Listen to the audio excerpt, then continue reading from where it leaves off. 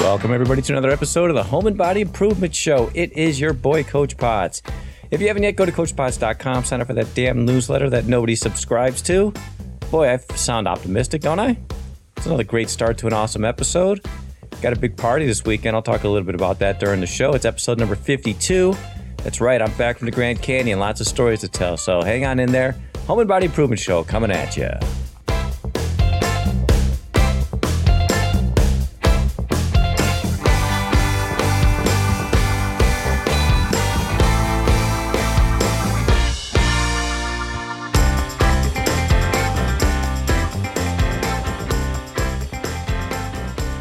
What is going on, everybody? Welcome back, Home and Body Improvement Show. Another episode coming at ya.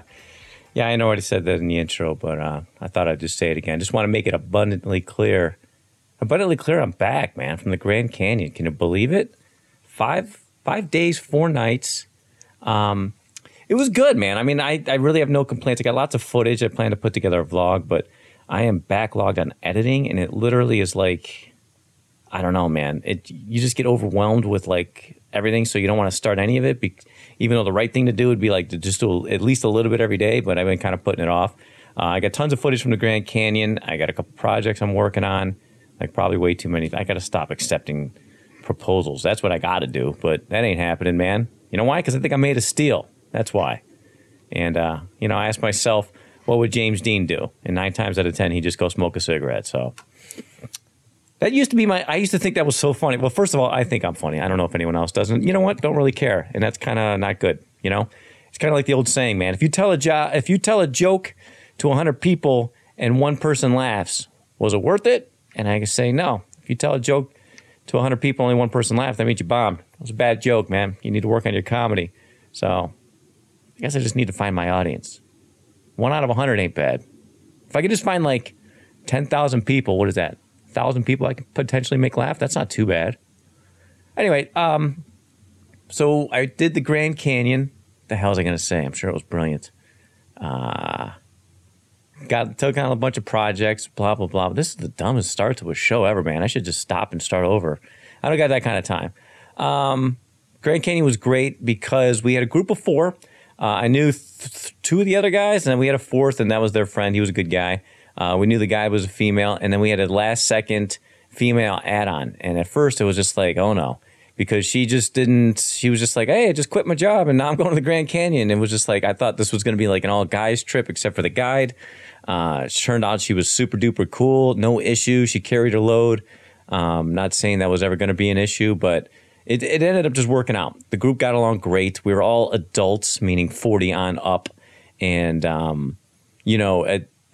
I was a little hesitant in the sense that like I trained, but I didn't like go crazy with the training. And I'm glad I didn't because it really, really wasn't that challenging. Here's the deal. And here's something that I didn't know is that those hiking bags, they really sit on your hips.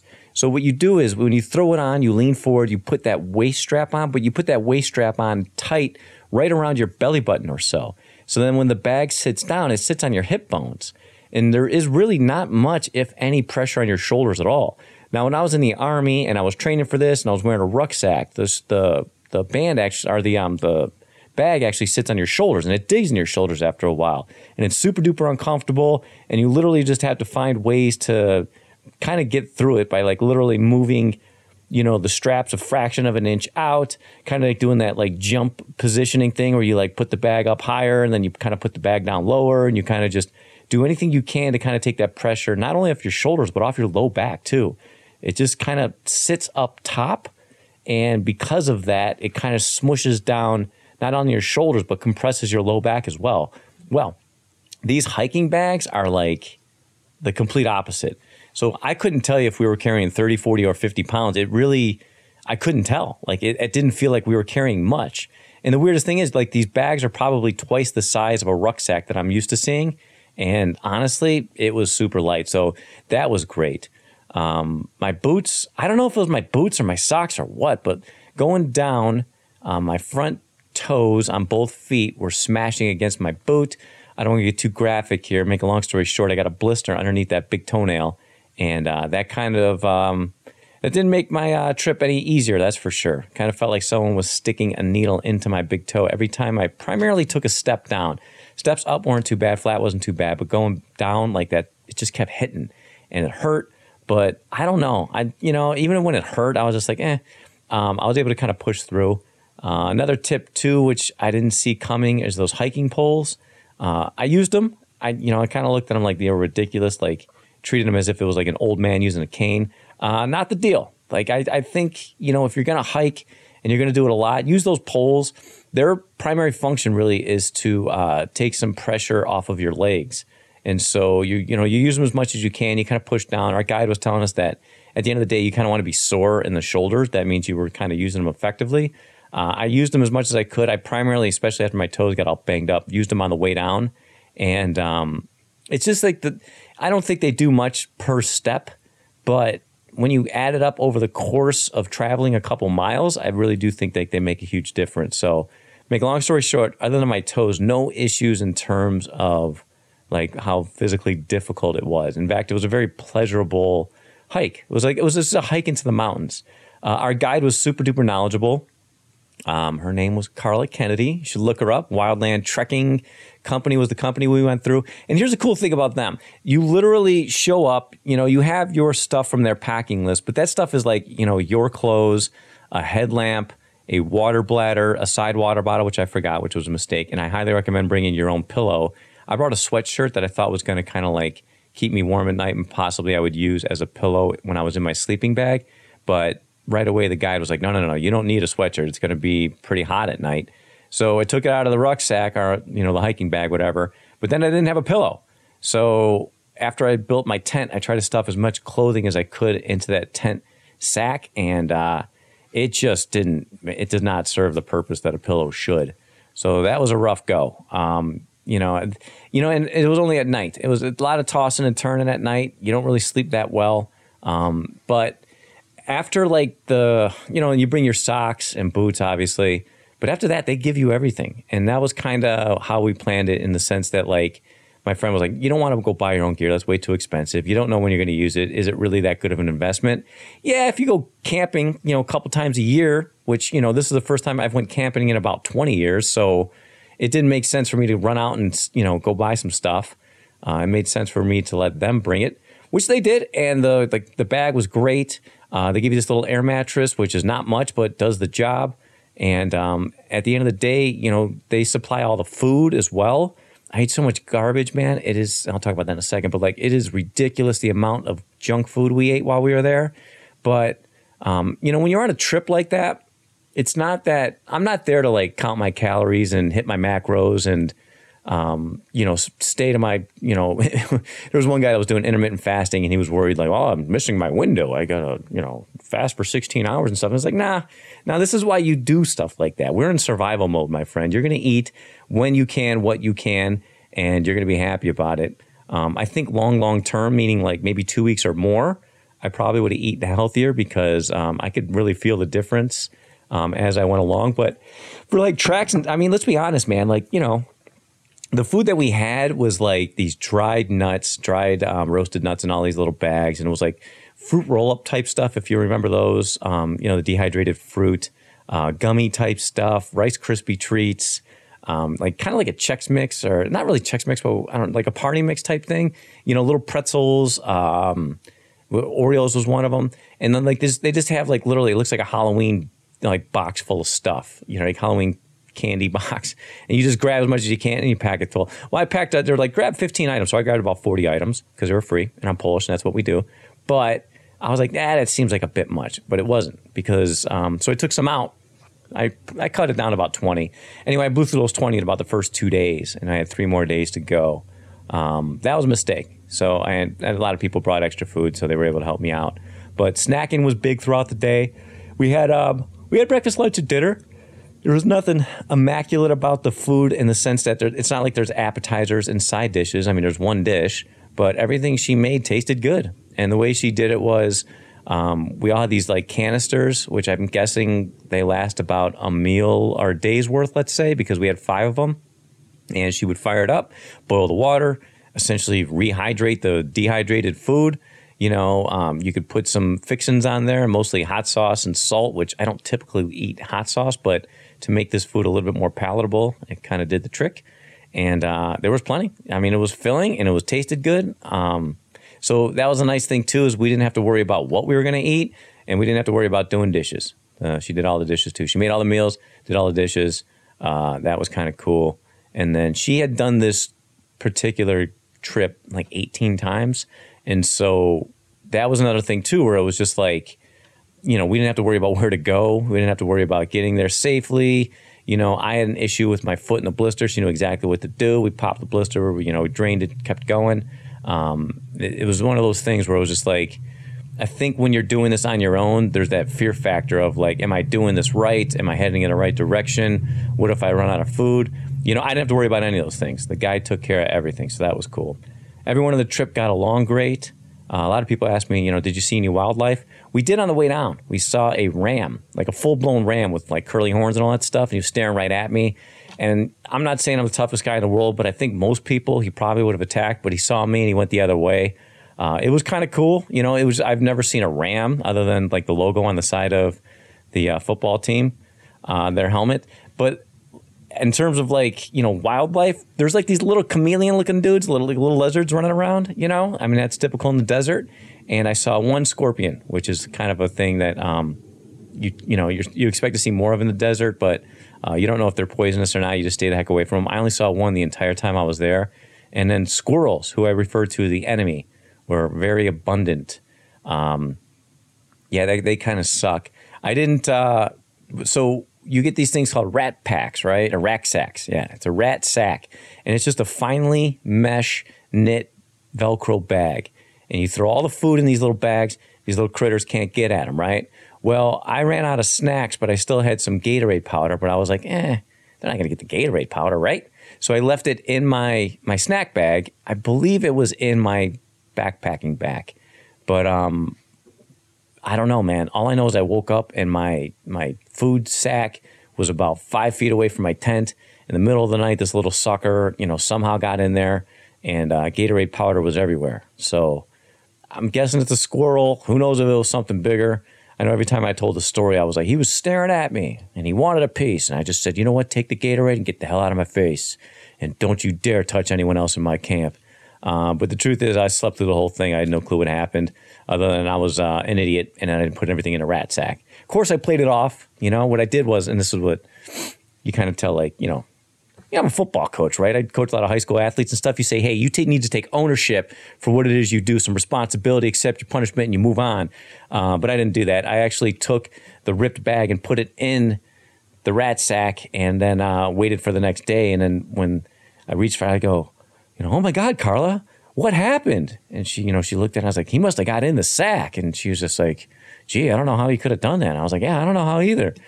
And then I eventually fessed up. I was an idiot. I didn't put the stuff in the rack sack.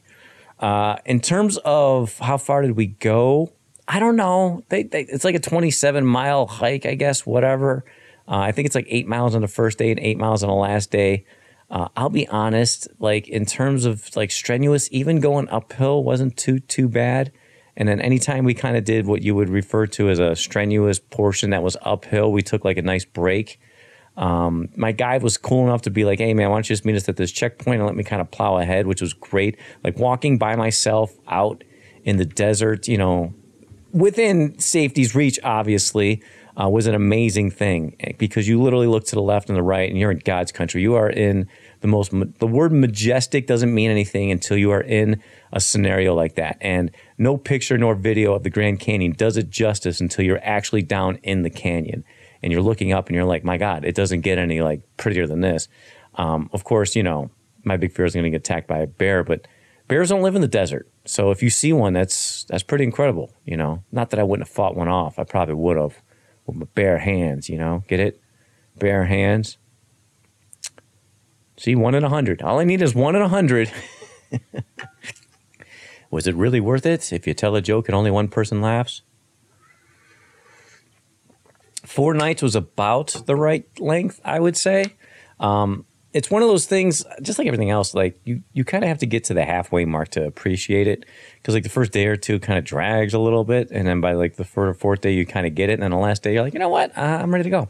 Let's get the heck out of here. Let's suit up. Time is almost irrelevant there, meaning we got up at 2 a.m, 2 of the nights, and one of them was 3, and one of them we slept into like, 4:35, whatever, maybe even later. But you think like 2 in the morning is early, but it's not. For some reason, well, here's the deal. When like dusk, like when the sun actually just kind of fades away and goes behind the mountain, you have about an hour, let's say, and then it is pitch black. Like literally, you can't see anything. You need a headlamp. So, and there isn't anything to do. There's no distractions. There's no anything. I mean, one of the nights I stayed up reading my book for, another additional 30, 40 minutes, but it wasn't like, oh man, if I go to sleep now, I'm going to miss out on something. It was quite the opposite. So, 8, 9 o'clock, you're out, and I didn't really sleep that great, but in the morning I just woke up and I was ready to go. So 2 of the mornings we started walking, it was just pitch black out, and it was, which was great because you avoid the heat too. You're obviously in the desert. I think the first day was kind of hot, in terms of like over 100, blah, blah, blah. After that, we may have reached the hundreds, but it's just a different kind of heat, man. Like, you barely sweat.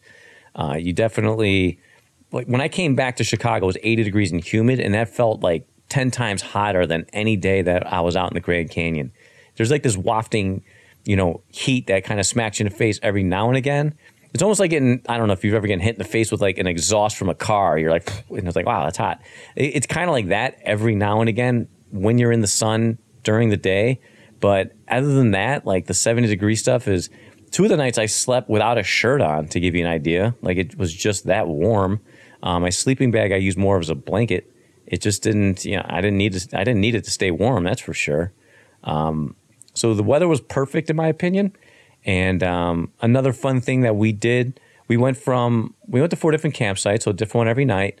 But the third night, we went from the day 2 campsite to essentially the Colorado River, which was not that far of a hike, maybe like 2 miles or so. It takes about an hour. And once you get there, you essentially have your own private beach because no one else showed up. It was just the 6 of us. The only people we saw were 2 different groups of whitewater rafters, and they're just going down the Colorado River. Apparently, you can get down the Colorado River in about 2 weeks, and guessing that's what they were a part of. And so it was just awesome. Like you have this private beach. Colorado River, by the way, is freezing cold. So you jump in, you jump out. You let the sun dry you off. I did my laundry that day. Just the best I could. I kind of just slapped some soap on it and rubbed it a little bit and threw it on a rock and let it dry out. Wore pretty much the same clothes. I had like 2 shirts, 2 pants, 3 pair of socks, and some shorts, and one of those like wide brimmed hats, and a tank top. And I kind of look like a Florida touristy guy, because when you got the camp, you just throw the shorts on and the tank top or whatever, walked around with my flip flops on, and then put on my pants they were like these. It was polyester spandex. It should have been cotton, but the cotton was really expensive when I went to REI. REI, by the way, I'm not going to say it's a ripoff because I don't know what the market value of some of this equipment is, but my God, some of that stuff's expensive. So I went with these athletic pants that I already had, and they did the job. I was able to kind of pull them up above my knees. So, REI had these nice like hiking pants that you kind of zip off the bottoms and they become shorts and stuff. I had the option. I would just kind of like roll them up like Tom Sawyer or something. And maybe Huck Finn, one of the two. And, I did get some scratches on my legs from all the cacti and all that stuff. But, they did the job. And, the truth is, like, you thought, oh, polyester is going to make it super warm. It should have, but it didn't. The pants worked out just fine. Shirt was 100% cotton button-up collared shirt that you might see some, frat boy wear at a crappy bar on the north side. And that did the trick too. And she was, our guide was telling us like that wicking material is not ideal for this setting. So I was happy. I was happy with the attire. By the time we were done, I was done. We had a nice lunch at the top of the canyon. We jumped in a van, took off, and that was that, man. A little bonding time with the fellas out in nature. Got to meet a ram. Got my batteries recharged. Nice thing. Obviously, for those of you tech geeks or you're considering filming your trip in the nature, I used my iPhone. I bought what I call a brick, but like a recharger. Only needed it once. Put my phone on airplane mode, put on all the do not disturb, so like all the apps would kind of shut off, and turn the display down to like 10%. Used my iPhone for a lot of the like recording I did, and I just wore like this little like waist belt. Some people call it a fanny pack. I call it a manny pack because I'm a man. And it's the same belt that I use for running. It's waterproof. You know, it has a little zipper on it. So I wore that around my waist, just pulled out my iPhone when I wanted to record something. And I also had a GoPro. I had 4 batteries, blew through all 4 of them. But that was mostly like put it on my forehead, you know, walk through the desert and trying to probably use it for a time lapse. If I can get anything out of it, that'd be fine. But, you know, I'm sure the footage would be just fine. It's not as nice to have my, you know, my other nice expensive cameras with my expensive lenses, but I didn't care, man. I just want to kind of vlog the trip in the sense that like I just wanted to remember it. So again, footage is coming at you. It's going to be great. Hang in there. I got lots of projects to work on. Speaking of projects, I got a open house from a new gym. Yeah, that's right. The East Bunker Gym, the EBG, this Saturday from 8 to 1 o'clock, 400 North Lathrop, River Forest, Illinois. I will be throwing essentially a party. There'll be music and a grill and me. What else you need? We're just going to do a workout. Workout's optional. I'll have some information about my gym for you. Stop by if you can, say hello. Very part of the space I put together. So big party. Not expecting a huge turnout. Why? Because it's Memorial Day weekend and people are already making plans going elsewhere and stuff. God love you, man. Take advantage of the long weekend. But I will be there in River Forest waiting for you to stop by and say hello and then make you sign up for my newsletter. Because if you don't, I will bust your skull. That's my new term. Skull Buster, Coach Potts. But yeah, should be a good weekend. Glad to be back in town. Glad to be back in the city, you know. But I tell you, man, I was not on my phone the entire time I was there, other than when I was recording. And it wasn't like, let's just say old habits die hard, because I've literally been using my phone just like I used to before, like a maniac. I need to get off. I need to decrease my screen time. So that's it for this episode of the Home and Body Improvement Show. I hope you enjoyed. Hope to see you at my open house tomorrow, which, who knows when you're listening to this episode, May 29, 2021. It's going to be a doozy. Starting at 8 o'clock, big workouts, but plenty of food and music and good times for everybody. And thanks for tuning in. See you next time.